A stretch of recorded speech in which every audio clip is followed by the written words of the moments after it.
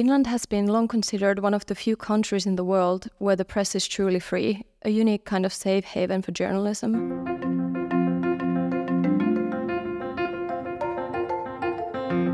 In January this year, the Nordic nation made headlines when 2 journalists were convicted of disclosing state secrets in the infamous Finnish Intelligence Research Center case. To underscore how unprecedented these legal proceedings were, it was the first time since the Second World War when a journalist in Finland has been charged or convicted of disclosing state secrets. In December 2017, Helsingin Sanomat, Finland's leading daily newspaper, started to publish a series of articles on plans to give Finland's security services greater powers to carry out surveillance and covert operations domestically and abroad. The articles shed light in particular on the operations of the Finnish Defense Intelligence Agency. The first article, titled Finland's Most Secret Place, was about the activities of the Finnish Intelligence Research Center and revealed information about the location and tasks of one particular intelligence unit. In January 2023, following a lengthy investigation and trial, the Helsinki District Court convicted journalists Tuomo Pietiläinen and Laura Halminen, the authors of the article, of disclosing state secrets. Pietiläinen, considered to be the main person responsible, received a fine of approximately 4,200 euros, and Halminen, who participated in a lesser role, was not fined. The charges against Kalle Silfverberg, the editor of the newspaper's political department at the time, were dismissed.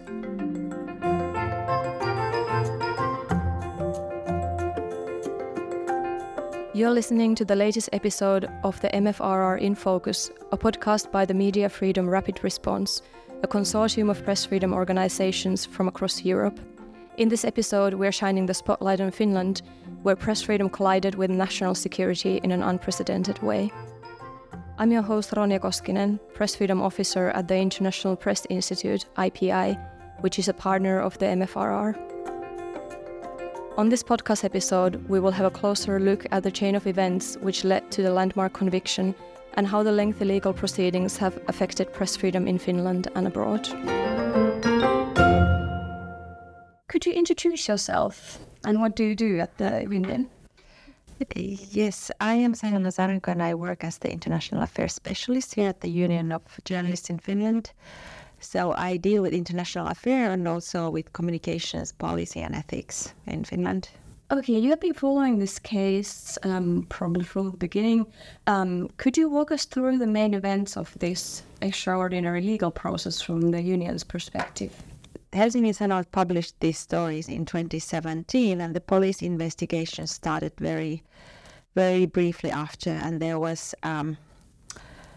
Police went to the home of a journalist and confiscated some of her equipment and material. This alone is quite extraordinary in Finland, and but the search protection was a big question in the very, very beginning as well. And the police investigation took a long time. So the charges were the Assistant Prosecutor General, he came up with the charges, I think it was October 2021, so it took years for them to come up with the charges, and they were accusing journalists for disclosing security secret, which is a peculiar piece of law. If we look at, for instance, Scandinavian countries, others don't have similar laws, especially ones that would potentially lead to prison sentences. So what we found worrisome at this stage was that if convicted, the convictions would automatically be prison sentences from 4 months upwards. So, and the final verdict came late January 2023. And as we'll remember, 2 journalists were convicted for disclosing a security secret. And strange enough, despite the law, they did not get prison sentences. Only one of them was fined and the other one was not legally punished. So there was a decision that, yes, they are guilty, but no prison sentences were for journalists, which is, of course, a good thing. But there are many elements in this whole process that are very worrisome. Many components of the conviction because at the moment, if we look at the conviction as it is for now, it would be really hard for journalists to know what is a state secret and what isn't, and what is the time frame within which you can publish things. Many things that we found really strange in the process. Of course, I believe that the conviction might change or be even turned over. The process is not over. But from the press freedom viewpoint, it's been obscure, it's been way too long, it's been very stressful for journalists.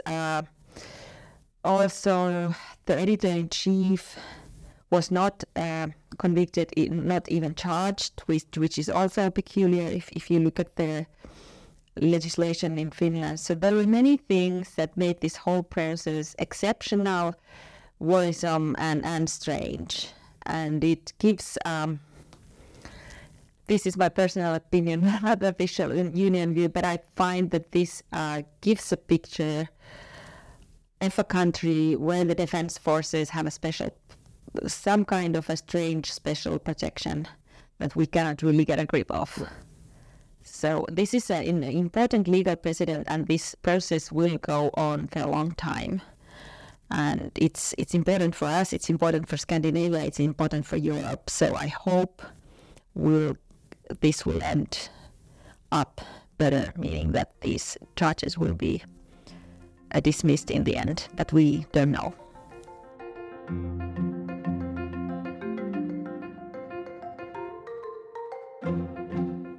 The additional charges of attempting to disclose state secrets relating to unpublished articles were also dismissed, but Helsingin Sanomat was ordered to remove the article from their website, a seemingly absurd decision given that the article in question was published over 5 years ago and has been available online until the court verdict.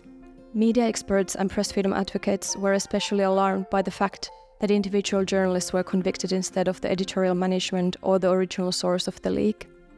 In addition, the majority of the court hearings were held behind closed doors, as the Finnish Defence Forces claimed they contained classified information. In its verdict, the court found no evidence that concrete harm or danger was caused to the interests of national defence or state security, and agreed that the purpose was to inform the public about the new intelligence legislation. Despite this, the court claimed that the journalists had taken a conscious risk and must have known that publishing even old intelligence information could be harmful to national security. The court asserted that the publication of such in-depth intelligence information could only have been acceptable if it was, for example, a significant revelation about abuse of power. You already mentioned some of the problematic aspects of this whole process, but are there any other things that you would like to point out from the charges or court hearings or the verdict itself? There are many very peculiar parts. I think one thing that I took from the verdict said that, for instance, so there's like a court now defining how journalism is being made in a way, so that the judges were putting statements on when does the society need to receive information, how was it met in Finland. So there were many moments that were very strange for journalists, because the verdict was kind of saying that yes, it's important to also tell about defense and tell about the army and tell about the secrecy within these organizations, but then there was a but and a but and a but. So they were saying that there was no grounds to disclose these things from the viewpoint of the audience.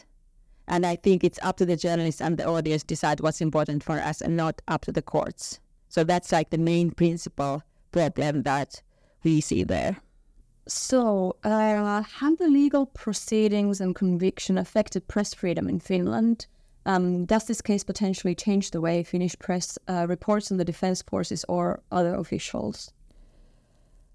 I think it has affected press freedom in Finland in the sense that of course, it's a player with the international reputation of Finland as a press freedom haven.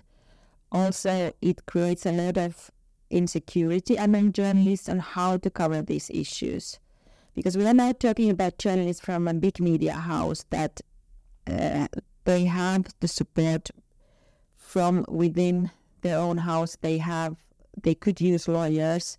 They received support, probably not enough, but at least they knew that their editor-in-chief was supportive. But like if you are, for instance, a freelancer, why would you even give it a try covering these issues if it can lead to a process like this? So an individual journalist becomes very vulnerable. So that's problematic. On the other hand, I'm very positive and optimistic when it comes to Finnish journalists. So I don't think we will be okay with defense forces trying to classify documents and trying to conceal information from the general public. I believe vice versa. This might have been a turning point where we actually ask ourselves the question, do we have an institution that actually enjoys a lot of power, has a lot of resources, but is not accountable similarly as other institutions of the same magnitude? Do you think officials in Finland overclassify documents, and if so, how does it affect journalists' work? If you ask me, I would think yes, occasionally they definitely do overclassify. I mean, the problem with the classification per se is that if they are classified documents, and when there's, for instance, if you made an access to information request as a journalist, if you don't know what's classified, you don't know what the request. And I know from experience that the defense forces and other security organizations, they have a chance to classify, and it's of course understandable. That's everywhere. But we have seen it through history in Finland that there is a willingness and kind of a culture of non-disclosure of public documents, even those that are not classified. So we still have issues in the way the access to information law is implemented in practice.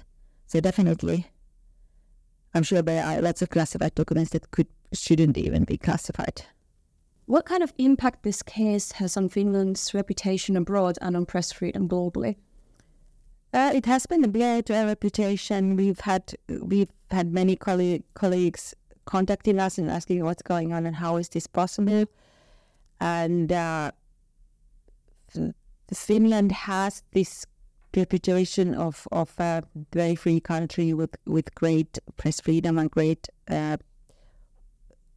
environment for journalism. So this has an effect. And I think worse than the reputation is Finland is the precedent that it gives to other countries with authoritarian tendencies. As we know, we're in a place globally where there's a battle of sorts between liberal and authoritarian tendencies. So now we have a country like Finland that's doing great in civil liberties and press freedom. Doing this to journalists, so what do other countries, what does Hungary say? Poland say, so they do this even in Finland. So this is bad for our colleagues and this is bad for our profession.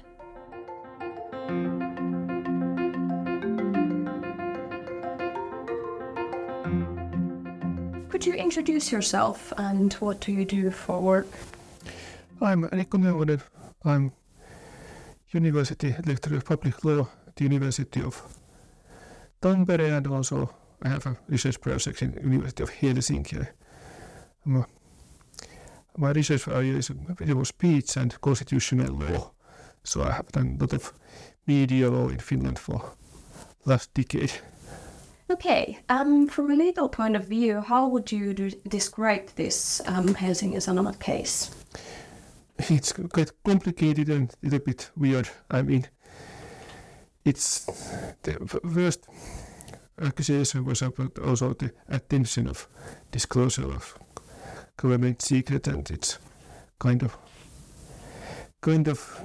difficult. It's something there's just attempt to publish article, and this lot of the case was the created was it's also kind of because there's some kind of only the journalists are convicted, not the editorial staff of the newspaper. Have the legal proceedings and the conviction affected press freedom in Finland? That depends on how this process will end. At this moment, it's just beginning of the court process. So we have to see, but there's a possibility where some kind of chilling effect and some kind of self-censor. There might be a possibility for self-censorship of journalists. Okay, so what are your views on the fact that journalists were convicted instead of the editorial management or the original source of the leak? That's very problematic because we don't know who was the original source. There are some suggestions that was the high-ranking officer in Finnish intelligence. That's the problem. There's leak, but no leaker. And in Finnish law, in any circumstances, the editor-in-chief should be prosecuted in this kind of cases and may be convicted, but he was not at least prosecuted in this case.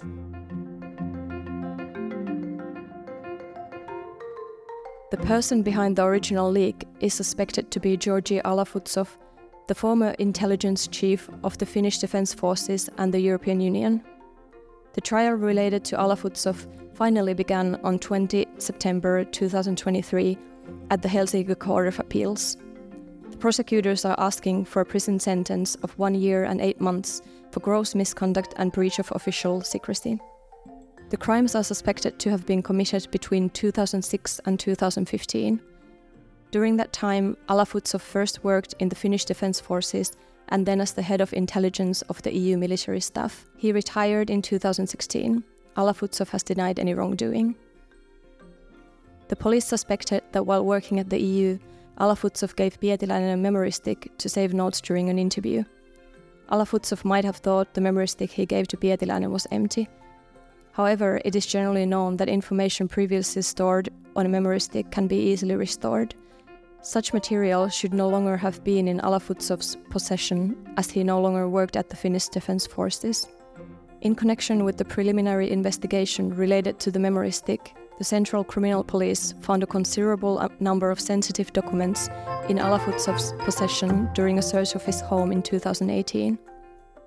Some of the documents were under the highest security category. Alafutsov was already retired at the time, and even while in office, the material would not have been allowed to be taken out of the separately defined premises of the Finnish Defence Forces. Do you think officials in Finland overclassify documents, and if so, how does it affect journalists' work? That may be yes and no, because there's a two kind of classification. In Finland, we have this act of the openness of the government activities, which means that anyone can require the documents from the public authorities.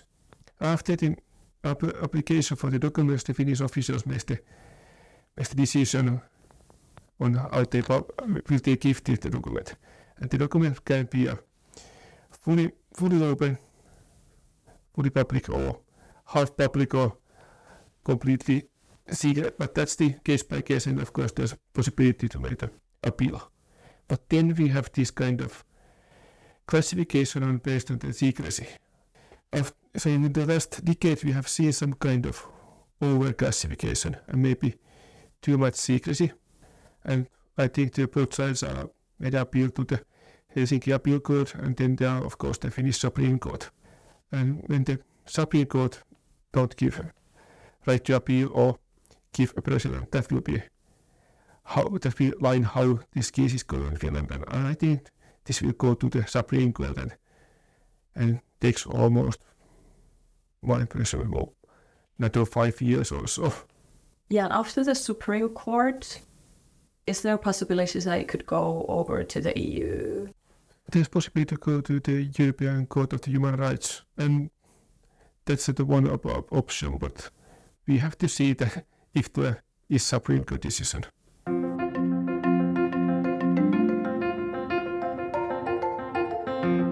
In June 2023, all involved parties, prosecutors, defendants, Finnish Defence Forces and Sanoma Media Finland, the publisher of Helsingin Sanomat, appealed the District Court's decision to the Court of Appeals.